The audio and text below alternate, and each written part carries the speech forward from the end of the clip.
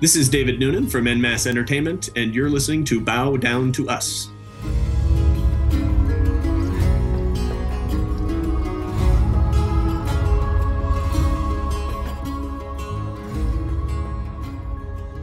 Hello and welcome to Bow Down to Us, a Games Edition, and this is a special edition. We're very happy to have some guests with us today. Back in May, we were fortunate enough to have senior producer Brian Knox, as well as writer Robin McPherson from En Masse, join us to discuss Terra. Today, we're lucky to have Mr. David Noonan, who's a lead writer for En Masse, as well as Scott Manger and Stacey Jansen, who are team writers for Terra. They're joining us to talk about how much the game has changed since then, how much has been added, and what we can look to expect in the future. So hello and welcome to all of you. Thanks. Great to be here. Hello. Hi. Now, we've got same as usual as well. You heard them earlier, both Joe as well as Vince, regular co-hosts. Now, the first thing I'd like to do is to congratulate you on winning Best of Show at PAX last week, and that must have felt amazing for you guys. Wow, it's the first I've heard of that. It's awesome. Yeah, it's normal for us after a show to just go into hibernation for a couple of days because we're all gamers as well as exhibitors. So, the one thing we can sacrifice during the 3 days of PAX or any other show really is sleep. And so we do that. But no, it is a nice nod of the tip of the cap to us. But it also reminds us that we have a lot still to do before the game comes out. Well, the thing, too, is it says a lot about the game. When you're considering who you're up against right now, there's some very tough competition that's coming up. I mean, next year we're looking at the release of Star Wars The Old Republic, as well as Guild Wars 2, which won Best of Show at Gamescom this year. So as information is being released about these other games, are you finding it's bringing out your competitive nature, like your A game? Because a little healthy competition is actually productive and it helps motivate a team. Yeah, I think it does. It's the nice thing about the MMO market overall is that good games and good competition just sharpens everybody's games. And mostly we're focused on doing our own thing, but it's always nice to see what the other people are doing. And there's no better opportunity than a big show like PAX to do that. After PAX, how are you guys feeling about the game and where you're at? I mean, was the crowd's reaction something you were expected, better than expected? Well, for me, it was my first show, and it was, I would say the crowd's reaction was, it was better than I could have imagined it because, there were people coming up who'd never heard of it, and, we'd tell them all about it, and they would leave just really excited and like they can't wait to play it. Are you finding go ahead. No, I was just going to ask, is that something that you're finding a lot right now, that there's a lot of people that have not heard about it yet and that are, as soon as they see it, quite excited? Or are you seeing more people who've heard about it and are excited? I think we're still to a degree under the radar, and we kind of like that. I mean, it's like Stacey said, it's awfully fun to just take someone from zero knowledge, just somebody who literally wandered past the booth, and turn them into an advocate over the course of about 10 minutes. And, the longer we can do that, the better. That said, word is getting out, and, we might be flying nap of Earth, but we're not entirely under the radar anymore. Well, I had to pry away from the kiosk bar. I had one person beg me to come out to a show on the East Coast so they could keep playing. That's fantastic. That's great. Well, the thing that I've found with this game is that whenever we are discussing it with our audience or anything like that, there are always people who haven't heard about it. But as soon as you start describing some of the key aspects of the game and what you guys have been saying it's going to be when it comes out and whatnot, it doesn't take long before you get that inevitable, man, if they can pull that off, it'll be amazing. Really, I think that mimics the experience that each of the three of us had when we got ushered into the office for the very first time and plunked down in front of a computer. And when we got to, somebody just said to us, try it out. And it's always easier to work on a game when your own experience mimics that experience of the gamers that you're trying to make the game for in the first place. Have all three of you been on since the start, or did you start partway in? I came in about a month after Dave did, but we've all worked together before, so we're pretty good as a team. Where did you work together before? We were at NCSoft, and then Scott and I have a shared history back in tabletop games. We were with Wizards of the Coast for a while. Nice. Nice. Yeah, we're all card players here as well. So let's talk about the writing team then. We'll ask Scott here. How many are you in the team right now? How many? I'm just one. Okay. How big is the team? So apparently we're going to have to be more specific with our question, boys. Fair enough. We have a team of 9. Dave, of course, being our lead writer. The story that you see on the screen is Dave's story, assisted by us as we go through it. We have 8 in the office and 1 offsite editor. Nice. And for the most part, has the team been around? Like you said, you came in a month later, but for the most part, has it been the same group throughout, or has there been a lot of changes? This team was solidified by April of this year. So when we came out and we had that great focus group test, that was the team that we have now who worked on that. Nice. And we've only gotten better since then. Well, some of the things that we are seeing lately, as you guys have been releasing a lot more information, yeah, it's quite obvious. You guys are really delivering very imaginative, very deep lore. Like, it's not just very simple stuff. What we're reading is a history, and that's one of the things that I like that I've been reading, because instead of just delivering this is a photocopy of what is going on now in terms of the world, you're giving us a lot of backstory pages so that the stuff on page 1 makes sense. There's that depth of character, depth of, like, within the cities, everything. There's an entire history there that you can then appreciate, and even if it's only mentioned in passing, in terms of questing or whatnot, it's still there. The depth is there. One of the things that we like to say is, go ahead, Dave.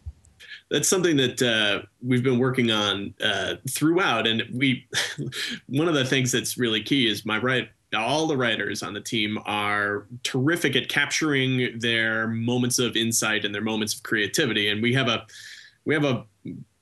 wiki that is growing like particularly lethal virus strains, where just because we write down everything, and somebody gets a great idea for why a particular statue is sitting there in a city, that gets written down, and maybe it'll sit there fallow for a month, 3 months, whatever, but then somebody else is going to pick up on it and use it in a lore piece for the website, or it'll wind up being part of a quest, or we'll use it somewhere. I'm a firm believer in writers that recycle.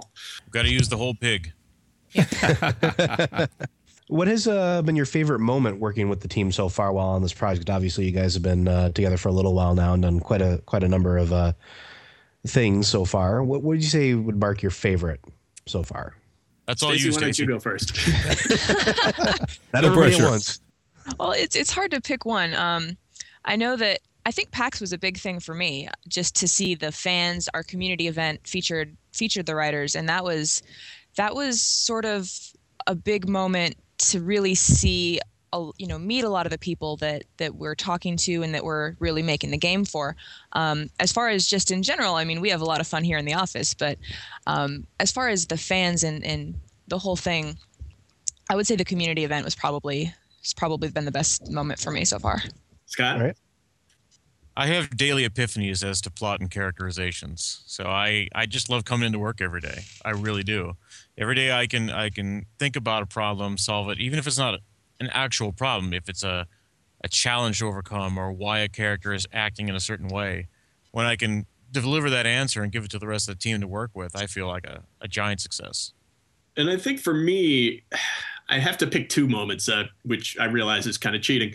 You are a cheater. Yeah, my out of game best moment with Terra has been just the whiteboard sessions with the writers, where we're scribbling crazy stuff on the whiteboard and drawing arrows to mark plot lines, and coming up with weird plot twists and characters that have multiple layers to them. Those moments have just been fantastic so far. And my in-game moment is really simple. It's, as much as I might like to say that it's the deep immersive story that's going to grab you in Terra, I really just, the first 20 minutes I played the game, when my brains were kind of leaking out my ears because the action part of it was so different than what I'm used to from other MMOs, that really was just a magical moment for me when I had to lead my targets because they were moving laterally, and moments like that. I mean, it was kind of hard, to be honest, but it was sort of a good hard. So I kind of want to cheat now too, since Dave. Go ahead. I do not plan on cheating in any way. Dave mentioned the talk of in-game stuff reminded me of something else that was really amazing to me, which was I don't want to get into too many specifics about it, but there was one creature in the starting area that yeah, Scott knows what I'm thinking of. You're getting ahead of Wayne cackle. And I don't want to give too much away, but it was the first time I went through on my first warrior. I was just sort of, getting a feel for the game, for the class, and everything like that. And it wasn't until the second time through on my second character that I really saw this creature and how incredibly wrong and horrible it is. And that was actually a really good moment because I've never seen a monster quite like it, or I hadn't until then. And it was kind of really creepy, but amazing. Okay, you can't leave us hanging with that now. You got to tell us what it is. To say that the creature has hands and a head where there should be no hands and a head. That's a true story. Gotcha. Wow. Who came up with that? Should not be. I wish it had been me, but it was not me. One of our crew was at your event during PAX. Her name is Renee Thrasher, but she may very well have introduced herself as Tart Darling. And she got to listen to you guys talking about your writing duties and how you split up the writing duties in terms of a race per writer. Now, writers have a very unique style and voice. So was this a reason why you decided to go this route to ensure that each race has a very different feel to it? Here comes I the think dance. so. It's racial voice is really important to us, and the notion of having one writer shepherd that race's unique voice is key, just for consistency's sake. But we all have to be. Everyone on that team has to be able to write in every voice. So it's more of a shepherding process rather than somebody, one writer is writing all the Amani dialogue or all the elf dialogue or all the human dialogue. But I would assume that it does create amongst those writers then, and Scott and Stacy, you can correct me if I'm wrong, but it would create a sense of pride and ownership for the writer who is in charge, for the most part, of creating for that one specific race, that they have this kinship with what they're doing for that race. If I may, I have an allegory for you. Okay. Another group that I worked with, another game, I was responsible for the look and feel of a certain character type. And it was really cool to go through. I realized how that character had to talk, and I started writing it that way. And as the game progressed, I saw that I was right in my interpretation, because some of the text I was getting for that type of character all the way through was matching what I had thought it to be. And then I handed it off and went to work on something else. And a month or two later, I came back to that part of the project, and I went and I looked at the characters, and they were still all talking the same way. And that was a pretty good feeling inside. Mm-hmm. And Stacy? Well, I came a little bit after Scott, so I ended up not actually getting a race, but I do have a class, and I do have to say I feel very not protective. I need a different word, but I do feel some sort of kinship with the warrior class, which is mine. And is it precious to you? Did you guard it from everybody else? I don't quite guard it, but I do kind of feel very close to it. You guys can't see her blushing from here, so just imagine it. And Scott, which race are you working on? I am the guy who doesn't like pronouns, so you will find my work on the High Elves. Nice. Actually, some of the questions I have for later on are about those, or comments, I should say, and they're all positive, actually. Now, in terms of, again, splitting up the races per writers and all that, then do you also find that this poses any challenges in terms of continuity, not within the races assigned to each specific rather, but rather than in the story as a whole?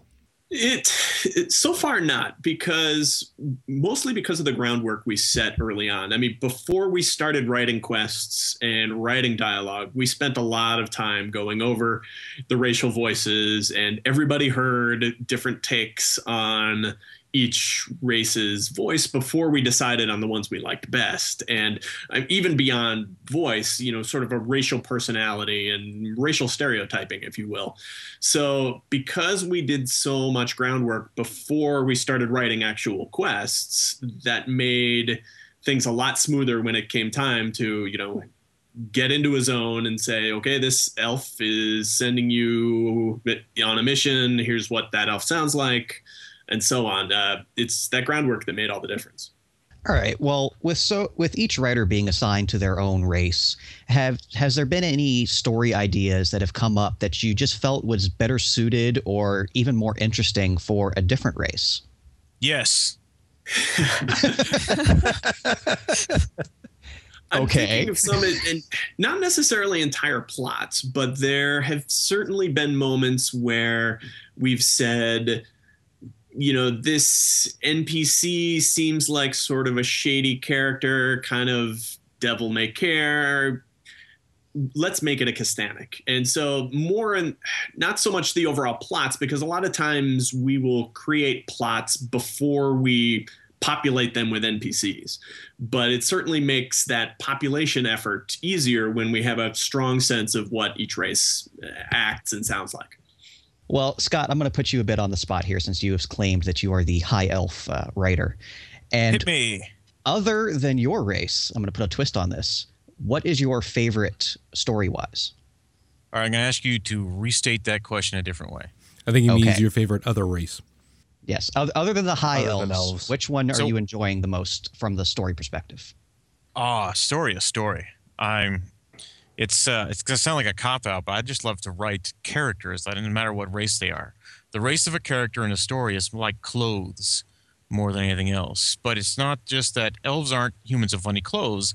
That skin they wear goes all the way through their core. So when you tell a story and you need to have an Aman be the central part of that story, you're telling an Aman story. When you're telling a human story, you're telling a human story as you go through. I just love to write. And so when I can come up with a character who can really deliver some emotional impact to someone to whom a reader or player, in this case, can resonate, that's the success for me. That's what I like doing. That is quite possibly the best answer we've ever had.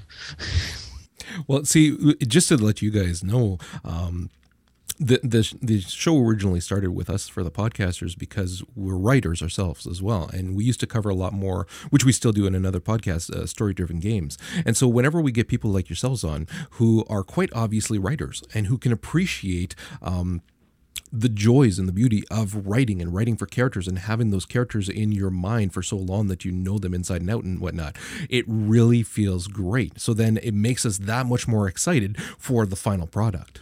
Yeah, I agree totally. It's when I think of my favorite characters in Terra, I'm thinking of them in terms of character first, and then the race is an aspect of that. But like Scott said, it's only one aspect of that. And when I do like specific sort of more racial take on characters, it's usually not for how they sound in terms of their dialogue, but in terms of what they're doing. For example, one of my favorite quests are ones that involve the Popori, our nature spirits. And it's not because the Popori voice is particularly amazing, although it's kind of fun to write. It's mostly because there's an element of mischief in a lot of Popori areas. And I just, I like hoodwinking the player when I get a chance. Now, we just found out, you were saying, look, we already knew that there was a writer per race. I wasn't quite aware that there was a writer per class as well. When it comes to things like your shared quests and your instances and whatnot, do you have writers specifically for those, or at that point are you all getting together at the whiteboard? I'd say that's more a whiteboard thing. As far as the classes, it's more so that someone is an expert, for example, for example, if you wanted to know something about the warrior, how's the warrior is it faster or is it more powerful? Or that would be the silly question, but that would be a really basic question. And that's something that you would come to me for. If I wanted to know about the Lancer or about the Sorcerer, I would go to the expert in that class to find out sort of how the class works specifically, or if I want to know something really specific about a class. Are there that many instances where the quest lines are class specific? There's an element that all quests are class specific, just like they're all race specific. You can take if the person giving you a quest happens to be a human warrior, that person is talking to you as a human warrior. So he's got a human aspect to his personality, a warrior aspect to his personality, and then he's got the part where he needs help all the way through that. So all the dialogue that you're going to get from that guy is colored by his particular situation as you go through it. If you happen to be a berserker, that's pretty awesome that the human berserker is giving you a task, but there are quests certainly that are better for berserkers. There are quests that berserkers will have a better chance of doing, but as a whole, every quest works for everyone. While I was reading through the wonderful bestiary you guys have on the website there, even though it's only 2 races, you have this phenomenal story set up for, and I apologize, I'm forgetting the name, the Treant race. And that really got me to thinking of how the workload is divided, not just amongst the playable races like the Abani and the Papori, but also those NPC races like the orcs and, again, the Treant type characters. Is there a division of labor there as well? Well, I'm glad you liked what I wrote. The division of labor there is it's less organized, and it's intentionally less organized. For starters, because the game's not done yet, and there are monsters that we have, NPCs that we have not written much for yet, and so we haven't divided those out to the degree that we've divided out the playable races. There's also a pragmatic aspect in that the Treants and the Orcans and the other mobs in the game just don't talk as much. They don't have as many speaking lines. So they require, as writers, we write about them a whole lot, but they have fewer lines on the dialogue sheet than a regular NPC would. See, I love how we're treated to different races than we're used to seeing in games as well with Terra, which works well in terms of a dreamt up world. And even those races which are your standard fare, like say the elves, have a very unique background and lore. Now, did you guys have any say in terms of the races that were going to be in there, or was that already all done by Bluehole? That was done by Bluehole before any of us started. Now, that said, they hadn't given a lot of attention yet to the nature of the personality of each race and how they interacted with the world. Often in MMOs, the first thing you need to get nailed down is the art, because it just takes so long. And so that's what Bluehole had done, I think, a terrific job of, and it makes our job easier as we have all these crazy mobs to write about. But a lot of the questions of how the world works and how the races interact with each other, that fell to us, when we started late last year. So basically, they just gave you the template of what was going to be in there, and then from there, it's your job to flush it out and to give everybody essentially life. That's it. Although the folks at Bluehole are awfully creative too, and it wasn't a blank slate. They had some terrific ideas, and mostly what we did was took their ideas and run with them, and we twisted them quite a bit. But they're still pointing in more or less the same original direction. Yeah, I go daily back to the original documents that the designers put forth to look for inspiration, to see what I've missed. What wasn't I telling in this story that I could tell in another one? Well, a little while ago, we heard about a shift in the design decision that possibly not every race was going to be able to play as every class. So from the writing perspective, have you taken any steps in the lore to really explain why possibly a certain race might not be able to be that specific class? We haven't yet. Yeah, we have not yet, because that is, like I said, the game's not done yet, and that's something that is not a settled issue yet. We're still working on it, and once we know, then either way, we have some writing ahead of us. But is this because of a development standpoint, wherein you're being told that it's not going to happen, or is it that you're trying to make it work story-wise? I think we are pretty, I won't say we're ambivalent, but I think we can see clever ways to write it each way. And so at this point, it is a gameplay and a balancing act that Bluehole is up to. And so we're going to let them do that. And we sort of have good plans in either case. That said, the overall theme of Terra, I think, is one of unity. I mean, it's a single faction game, and the idea is that the races are coming together because the world is just so darn dangerous. And that is something that we can take and run with regardless of the specifics of race class combos. So we're going to shift over here to maybe the enemy side of things. And I've been seeing a little bit more here and there about the race of the Argons. Their particular attack against the Amani is something that's interesting to me. So I know you guys don't want to give too much away, but from what we've seen so far, the Argons seem to be the primary antagonists in Terra. Is that true, or are they just really the biggest one we've seen yet? They certainly are large. I think that insofar as the game has a primary antagonist, the Argons are certainly at the top of that table. That said, they are something you don't experience early in the game. They're kind of our big bad, and so basically in the latter half of the game, you'll see Argons a fair amount, but you mostly see the ripples of their invasion early on, and then you learn more about them and more about them still, and then the whole thing ends with a lot of very Argon specific content as you approach the level cap. I was reading about Elementhia, the Desert Jewel, just the other day, which talks about not just this city, but also the High Elves and the history. And I got to say, Scott, I was thoroughly engaged by it. I mean, you've got the same old where they're mysterious and closed off elves as you'd come to expect, but there's a reason for it. And you realize, as you do with real people in real life that are closed off, that it's a behavior that's more about a protective mechanism because of what they've been through.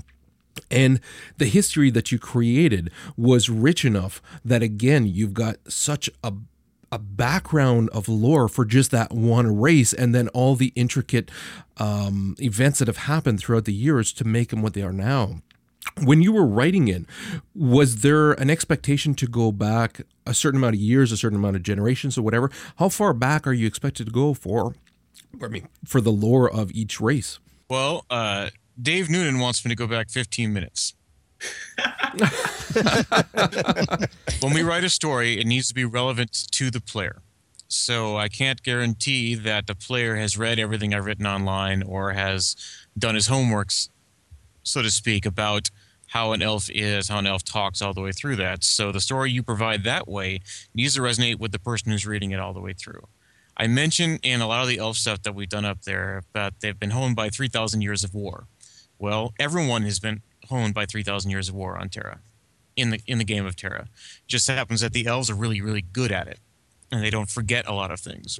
I do a lot of work with some of the Berserker class as well, and the Berserker school seems like it's very unfocused, and the characters are just swinging axes at one another. But if those axe attacks mean something, if every single one of them is an ancient tradition that's been adapted and used in a variety of warfare, just swinging your axe becomes an act of storytelling. And you try to approach every story that way. Just throwing as much lore as you feel as it needs to have, but it's not necessary to have read the lore to appreciate the story. And what I'm realizing, too, is that a lot is being written not just about the races, but also about the cities. Are each of the writers also responsible for creating like the rich histories for the land as well? Because it appears that there's just as much lore and life to the landscape as there is to its people.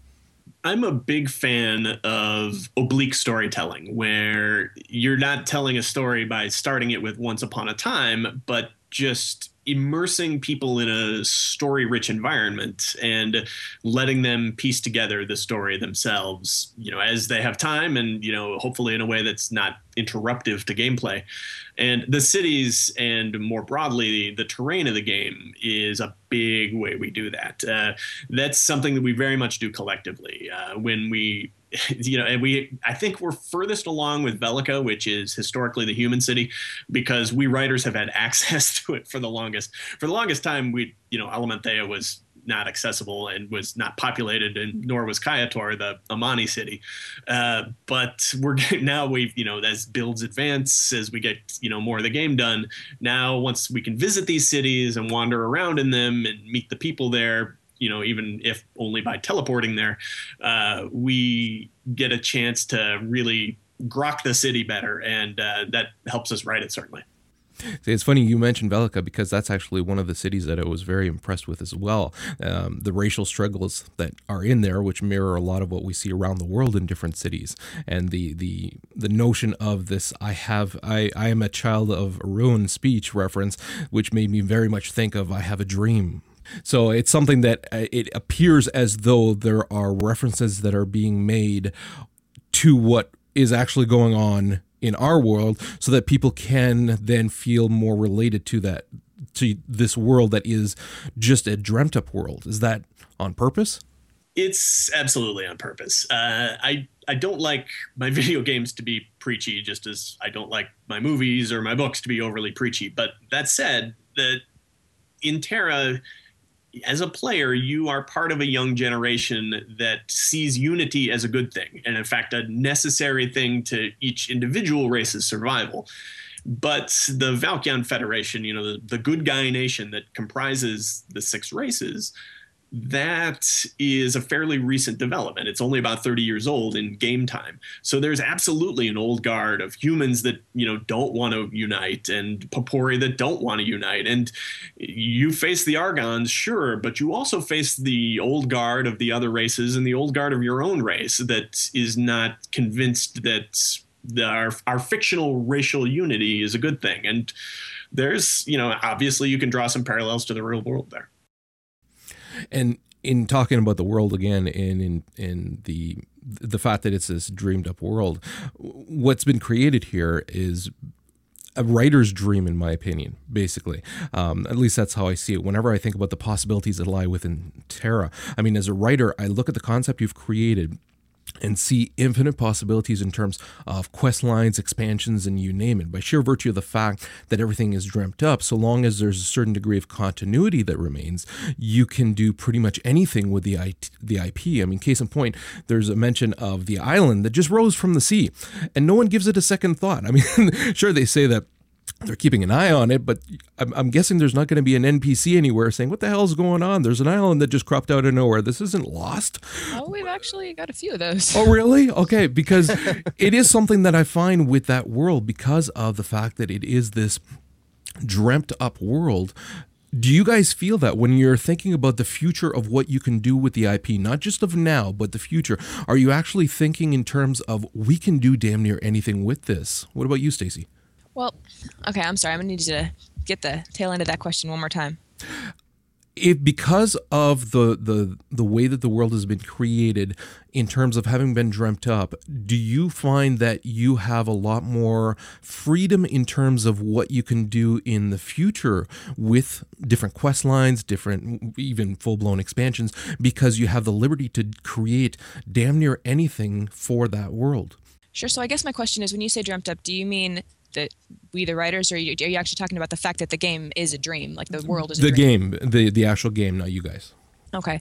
So I would say it is nice to know that we, as you say, we can have the Titans just dream up whatever we want, but that's kind of cheating. And in any story, that's kind of cheating if you just, we can make up whatever we want. I mean, as it is, the island itself, the Island of Dawn that just rose up, as you say, in the middle of the sea, that is a big deal. People aren't just, so there's that.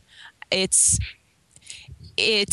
a big deal, and people are confused by it. People are wondering about it. If we were to, for example, something else were to just rise up out of the middle of Arun, people would wonder, because the world itself, the 2 continents are the Titans. So everything on the world is a dream, yes, but if I'm losing my sentence, but I think one of the things that just to play off what Stacey's saying is that it is the fact that it is a dreamed world is really useful. It's easy to justify the existence of all these strange, cool-looking creatures, but you can't go to that well as an explanation for things too often. Because the world needs to make a certain amount of internal sense for our fictional characters within it to feel that emotion and that drama. If everything is just random dreams popping up here and there's not much drama because everything is this crazy random dream. And exactly, and that kind of goes back to cheating. So we can't get too crazy, but we can go to that well a certain number of times, and that's useful.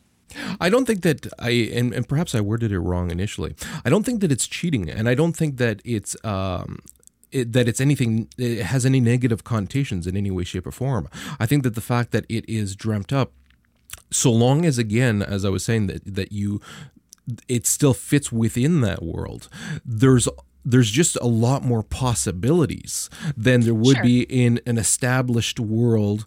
I mean, we can look at a lot of other games, and there's a lot of restrictions based simply by virtue of the fact that there's already an established world, an established population, and everything like that. Whereas with this, so long as it's not going too far out of reach for people to not be able to believe in it, there's so much more that you can do. Oh, sure. And just to clarify, when I'm saying cheating, I was kind of trying to agree with Dave there that it's not cheating to just do something that fits and that, can be explained. But like Dave was saying, to go to that well too many times, to just say, something happened and, it's because it's a dream, every single time. If you overuse it, then I would think of it as cheating. Of course. Just to clarify. Yeah, no, of course. I don't mean anything we do is cheating. If I may, if you look at the characters out there, and most of the people you will interact with in a game are soldiers like your character, they're very cognizant of what happens when you die, especially when you go out on the battlefield, you fight a war, and you don't come back. And so, dream or not, everyone that you're adventuring with, as I like to think of it, this is reality. This is not going to end anytime soon. At least nobody hopes it will. So they're in the moment as much as possible. And so the stories have to have that same sense of urgency. What you're doing is important because it has to be done, not because this is the most interesting part of the dream before I wake up. Okay, actually, since you brought that up. Oh, sorry, go ahead. The characters aren't the people who are dreaming. That's the most important thing to remember there. Yeah. Well, since you brought up death, actually, we had a listener who had a question that they were hoping I was going to ask, and it is about death. And if death then is something that is important and has a consequence, how have you guys set it up in terms of any kind of death penalty for the actual player? And David, I'll get you to answer that. What we're thinking about right now is the notion that, realistically, PCs come back from the dead all the time in our game as well as most MMOs, and NPCs as a rule do not. One of the ways we're thinking about that is that by the very acts of heroism that make them players, that makes them inherently a more integral part of the dream and a more interesting part of the dream. So when that resurrection spell comes along and brings you and your buddies back from the dead after a wipe, that is a reflection of the fact that you're a particularly interesting part of the dream. But that is not a promise that you will always be an interesting part of the dream. And the NPCs don't know that they're not an interesting part of the dream. So it's a bit of a fig leaf, but I think it's more of a fig leaf than a traditional MMO has. Okay, let's talk about the future of Terra for just a little bit now. One of the things that concerns us with what is being done right now with En Masse is the rewriting of so much of the rewriting for the Western audience. It's a double-edged sword because we're thrilled that you guys are going to such great lengths for us. However, a little bit frightened in terms of what'll happen once you guys have moved on to another project. Like, Bluehole may very well continue to support this game for the Eastern audiences for a long time. However, what's En Masse's commitment right now to the game to bringing new content for Terra, and for how long? I'd say that, in general terms, we are as committed as Bluehole is. And we are also not just writing for the Western audience. Our team of writers has written quests that'll appear in the Korean version of the game. The writers over in Korea have written quests that'll appear in the Western version of the game. And if we all do our jobs right, you'll never know which are which. Nice, because that's something with any MMO wherein once the essentially the quest lines dry up, then the game tends to as well. We're really hoping, like we're seeing how much effort is right now being put into the game to create such a wealth of quest lines and whatnot for the players to experience. I was just watching an interview that Jason actually gave at, I believe it was Gamescom, and he was talking about how there's this misconception by people that because it's a Korean MMO, it's just going to be a grind fest, and having to continually explain that no, it's not. There's a lot of quests. However, those quests will dry up within a certain amount of time, and typically players go through that pretty fast. And so we're seeing how much work is being done just for that, and we're wondering, okay, well, what's going to be then the support for over the years? Are you actually planning ahead for expansion packs and things like that? Can I ask you a question? Knock yourself up. Who says our quests are going to dry up? I didn't say, I'm asking. Ooh. What I'm sorry, let me rephrase that. Quests do dry out over time simply because if you've done them enough times, then the world becomes stale. So you insert content to generate interest then in your game. Does that answer the question? Sort of, but I love playing our quests. I mean, I play other MMOs as well, and even stuff that I've played a dozen times or 24 times, I still play. True. You know, I love going through certain areas, and if I go to them more than once, it's not out of necessity. It's because I've made a choice. I just enjoy that area. Yeah. I love the starting area for our game. I play the Island of Dawn all the time. But if you have a game wherein, and that may be maybe great for you, however, there's a large population of gamers who, once they have done a certain amount of time, and everybody has a different threshold for what that certain amount of time may be, it then gets to be just the same old, and you're doing it just a level. I mean, we could use WoW as a perfect example for that, wherein so many people now don't even bother reading the starter quest. They just take them and know what has to be done. And they're not enjoying the quest lines, they're just leveling. But because so much content has been added over the years with that game, it's been able to maintain a large audience. So if what I'm saying is that is the same expected for TERA, wherein you'll continue to insert content throughout over the years so that people still continue to want to keep doing all of this new stuff and stay in that world. I can certainly speak broadly, but necessarily vaguely to the notion of future content. We have big plans, and I can't announce dates or the extent of our plans. But suffice it to say that that's the number one item on the agenda for my next trip to Korea is planning out storylines for future content. And Scott will be right at my shoulder when that happens. And, again, that's going to be a lot of whiteboards and a lot of crazy colors and arrows and things. But we do realize that TERA needs to be a living, breathing game. One of our producers is fond of saying that MMOs don't have release dates. They have launch dates. And the difference is that a launch is really just the start of the journey. And our plans are to be really pretty aggressive in terms of future content. Nice. Very nice. Good to hear. Actually, a little off topic now. You've created such a rich lore, and you're saying you have this monstrous wiki. Are you planning on doing any book tie-ins? That's becoming something that's very popular right now with games. I mean, you're seeing Guild Wars has their series that's bridging the gap between the two games. The Old Republic is doing one. I mean, hell, there's an Alan Wake novel. Is that something you guys are considering? I would love to write a book with Dave. We've chatted about it off the cuff here and there. But where are we given the opportunity? I think Dave and I have got a great story to tell in novel format. Nice. Yeah, and more broadly, like you said, the wiki is certainly fertile ground for all sorts of ancillary content. That said, I like to keep the writers so busy doing the actual game at this point that they have very little other time. But that's something that, as we get closer to launch, we'll start looking at that a lot more seriously. Well, it also generates a lot of interest in the game as well, I find.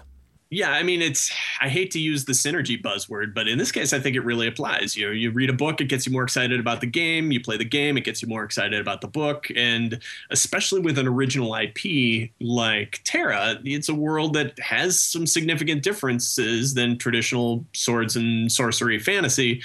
I think that getting to explore that world in all kinds of different ways sounds like a lot of fun.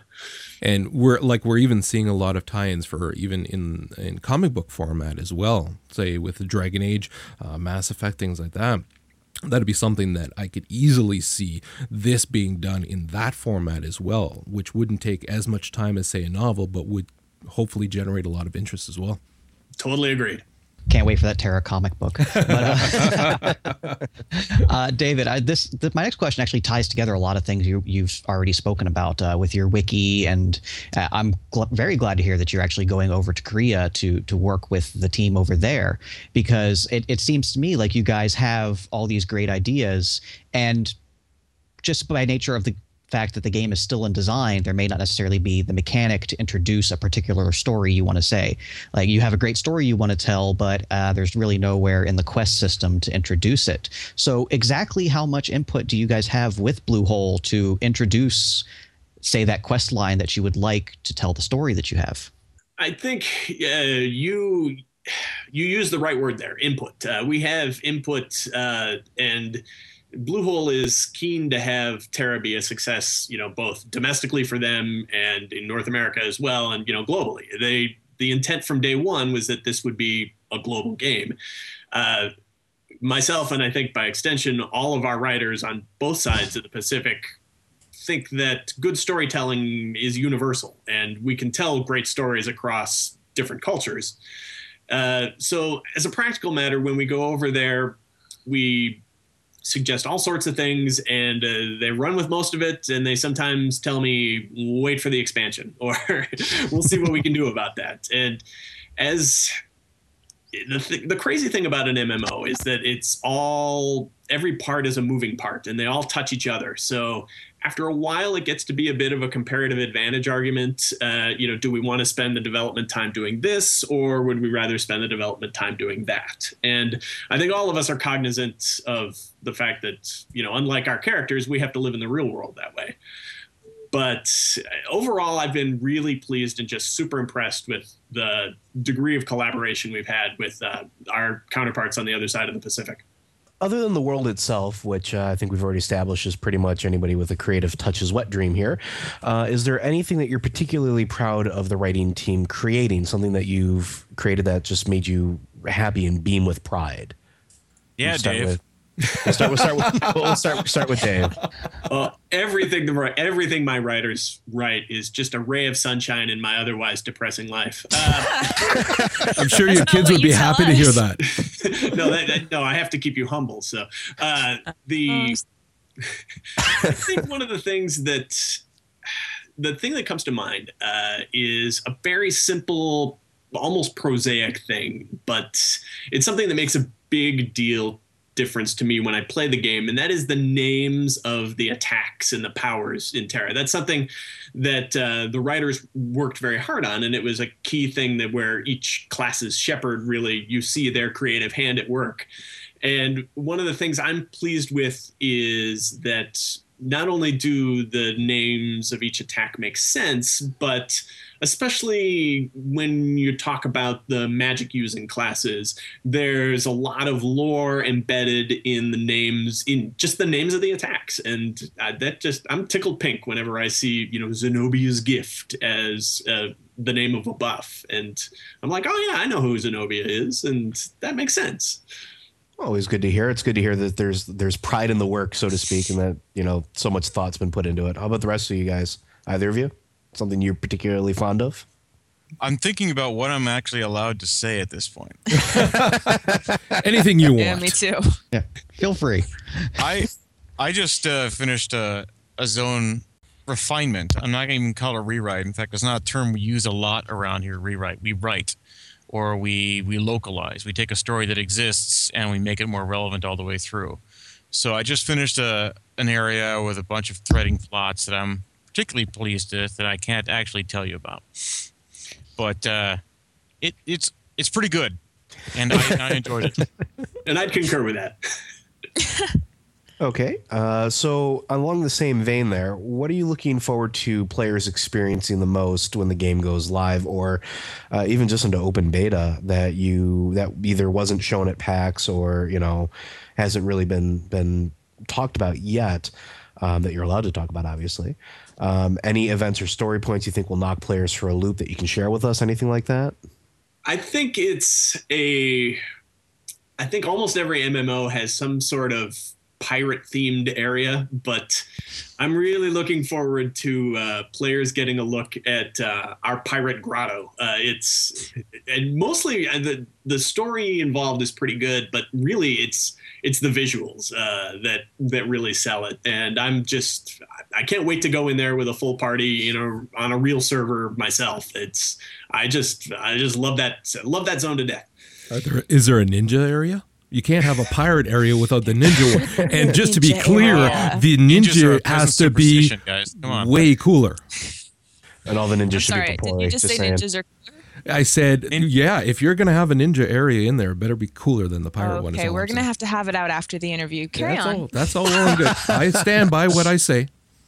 That's your choice. The tricky part as a writer is over there. A ninja area, we wouldn't know how to teleport to it yet. Well, it'd be cloaked. Only cool people could get to it. You could already have been in the ninja area and not known it. You'd never know. Very true. Also true. So talking about the writing and the storytelling, we were talking about how much care is going down into the individual classes as well as just the races. What really is the player's motivation in the world? What makes them want to go out and be heroes as opposed to just defend what they have? Is there a certain event, or is there a certain cultural thing for each race? What really pushes them out into the world? I have an answer, but it's Dave's question to answer. No, go ahead. You volunteered. This characters are volunteers. They're a specific type of person who wants to serve. They want to work for the greater good. And it's a nifty conceit. One of the things that really attracts me to this project is that everyone that you're adventuring with, everyone you've got going on, they've got a shared history. And it doesn't matter if you're a Papori or an elf or an Aman. What you are is somebody who cares about the people around them. That's why one of the reasons why teaming in this game is so important, because you're working together. There's great themes of unity everywhere. The Federation itself is 35 years old, but it's a fusion of 6 very individualistic, very ancient cultures. And you're the ultimate expression. We talked about the new generation coming through. Well, that's who you are. You are the one telling this amazing story. Are there any options throughout for those players who would like to choose otherwise at any point? Any morality choices that if a person chooses differently, they'll be presented with a different quest line? Are you talking about our secret ninja death training camp? He confirmed it. You heard it here first, people. It's been confirmed. Because ninjas do not exist. They should be in there is all I'm saying. But no, in a lot of the games that we're seeing now, there's a lot more being done towards allowing people to have a choice in terms of the path that they want to take. Are we being guided a lot more in Terra, or are there choices? I think there's a certain amount of moral and ethical choice built into the game, but it's not heavy-handed, and that's part of the overall design aesthetic. In terms of the story aesthetic, is that it's not a really heavily branched morality play. It's not the sort of, kill your own dad or send a kitten to college kind of good or evil kind of thing. It's much more nuanced, and I think as a writer, I certainly prefer it that way. That analogy says a lot about you, actually. It really does. Is there anything that you guys can share about Northern Iran? Because right now it's this big open blank space on your map. I'd like to know a little something about it, as I'm sure our audience would like to. I can give you exactly 3 words. Here be dragons. Really now? Yeah. So is this going to be a higher level area? Here be dragons. One would assume that's a yes. Have you guys written any world events, whether it's holidays or things like that? Ninja Day? Whoa. Ninja Day. Make Every that day happen. is Ninja Day. Oh, come on. Give us a Ninja Day. That would be awesome. But have you guys written any of those in yet? Have we written Not anything yet, for but Ninja Day? the writer, I'm not sure if Stacy and Scott know this, but not yet, but it's on the writing schedule. Very nice. Very nice. Okay, let's talk a little bit about the political system in the game, if you don't mind. We really haven't gotten that much information about this yet, and not that much in terms of, for some of us, a reason why it's something that I should be dying to play. David, I'll let you. Like, what's your selling point for the political system right now? Well, to be blunt, I don't have one yet because the political system isn't done yet. And it's something that Stacy and Scott and I are still, we have, we've seen the design documents and we have a general notion of the direction, but there's enough branching there and enough possibilities that we're not done. It's the thing that's keeping us awake at night still. And when we get closer to launch, we'll talk a lot about more, because if it comes to fruition in any shape, way, or form like what I've seen, it's going to be pretty cool endgame content, but we're not really ready to talk about it because it could go a couple of different ways. But how much of endgame is going to be the political system? Are there going to be your traditional instances, endgame instances that you could do, or zones or things like that? Or is the majority of it going to be the political system? Like I said, we're still working on endgame stuff, but we certainly understand that I think particularly in the West, there's a real desire for variety at the endgame. And we certainly don't want to set up a system where all of a sudden you hit level 60 and there's either nothing to do or just one kind of thing to do. So our intent is to provide variety, but like I said, we have a lot of work ahead of us still.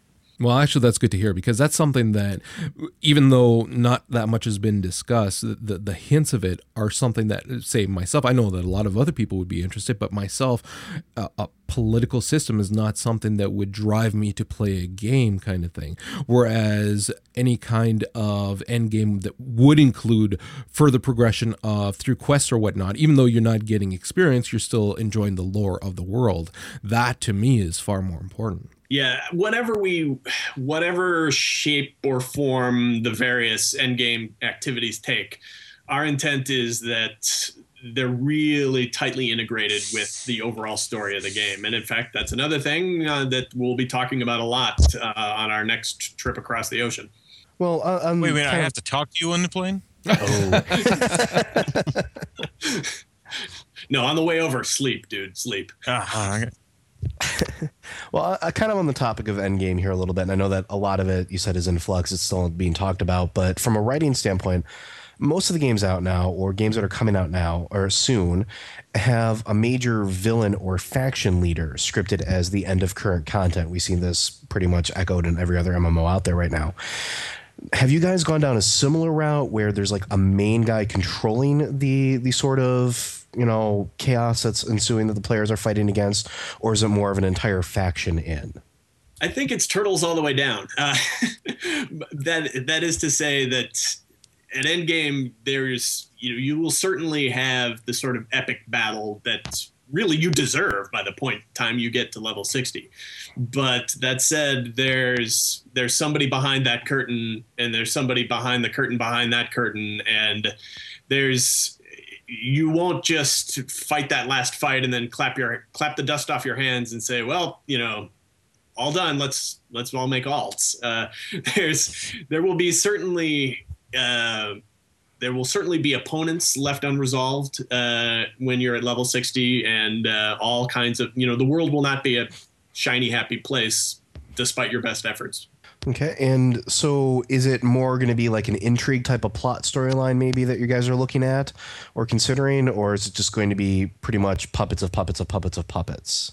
Is there going to be is it going to be something maybe a little more political? Can you throw us a bone here maybe? Anything like that? Well, there's these 4 ninja clans. It keeps sounding better every time you say it. Yeah. Dave's right. We really haven't put anything on paper. We're really tossing things around up in the air. I mean, we would love to give you our conjecture, but we just can't do it. It's not fair to either us or to you or to our listeners today to say something and then have to come back and say something else. That's fair. So In that case, then, since we can talk about stuff that's already been done, already put in there, is there anything right now that you wanted to change story-wise or just plot-wise or any sort of creation-wise, but haven't been able to, either because it's already implemented and you've been pushed on to other things, just basically run out of time, or just because it would throw everything else out of whack? Nothing comes to mind for me, but I sort of have a privileged position of being able to, pull rank every once in a while and, get my way. Or I throw little hissy fits like a, 9-year-old girl. No. But so I don't, but, Stacey or Scott might have. I've been amazingly happy with the things that I've written for the game and have seen come to fruition. I have no regrets, and I doubt anyone on our team would really come forward and say, gosh, I really wish I could have, flown into the sky wearing a red cape. Right. I would agree with both of them. Although that would be awesome. I agree with that too. You know what? That says actually, a lot about the team. One thing that I can think of, and it's, I think all of us on the writing team do occasionally feel constrained by the very medium we're writing for.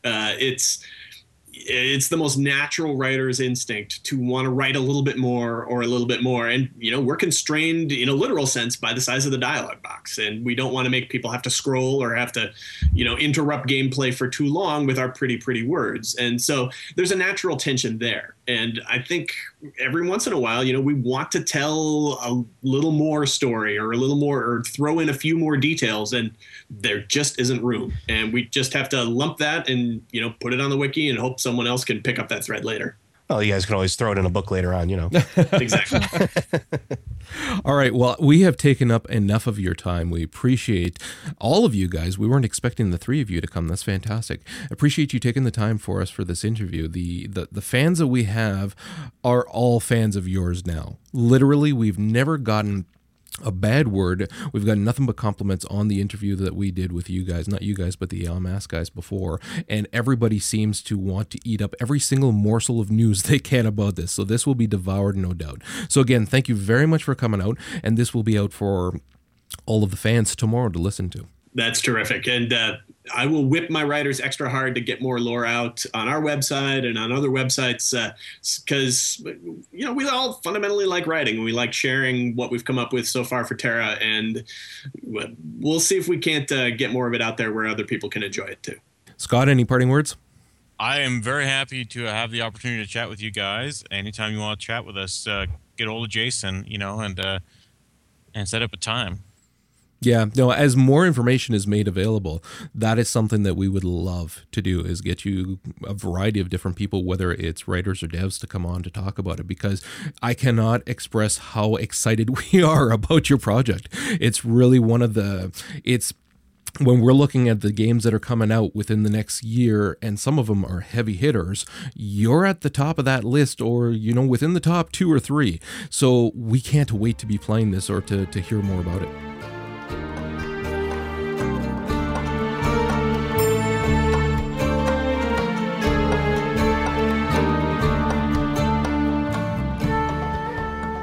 Afternoon, guys. Hey, how's it going? There he is. Well, did you miss me, Joe? A little bit. Aw. Yesterday, I was actually sick. So. Oh, boo-hoo, cry me a fucking river. Oh, shut up.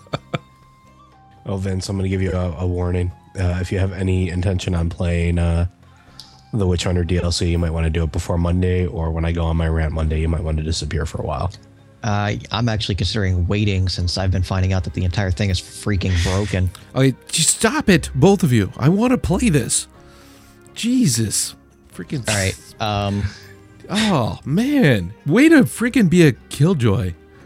One thing that you folks should all be aware of is I'm working from home today, and I have a 5-year-old daughter upstairs who has been instructed to come down very quietly if she needs anything from me. But on the off chance she forgets, well, it might happen. It's okay. You should listen to some of our prior episodes. We've had everything from kids to dogs to cats, everything. Don't worry about it. Well, cell phone yesterday. And listen, I forgot to turn the cell phone off, and I apologized. You're not going to let that go, are you? You don't make mistakes often enough for me to let any of them go. See, if it was later in the evening, like we're used to recording, then you guys could all be sitting down having a drink with us, which is much more relaxing for everybody when we do our interviews. We don't know Got a bottle of wine right here. We can make this happen. There you go. Yes. Trust me, it's more fitting to our podcast. Granted, the only thing I've been having lately is Neocitrin, so. All right, so you guys are ready to go? Ready. All right. Stupid cork. All right, now it feels like home. All right, now we're started.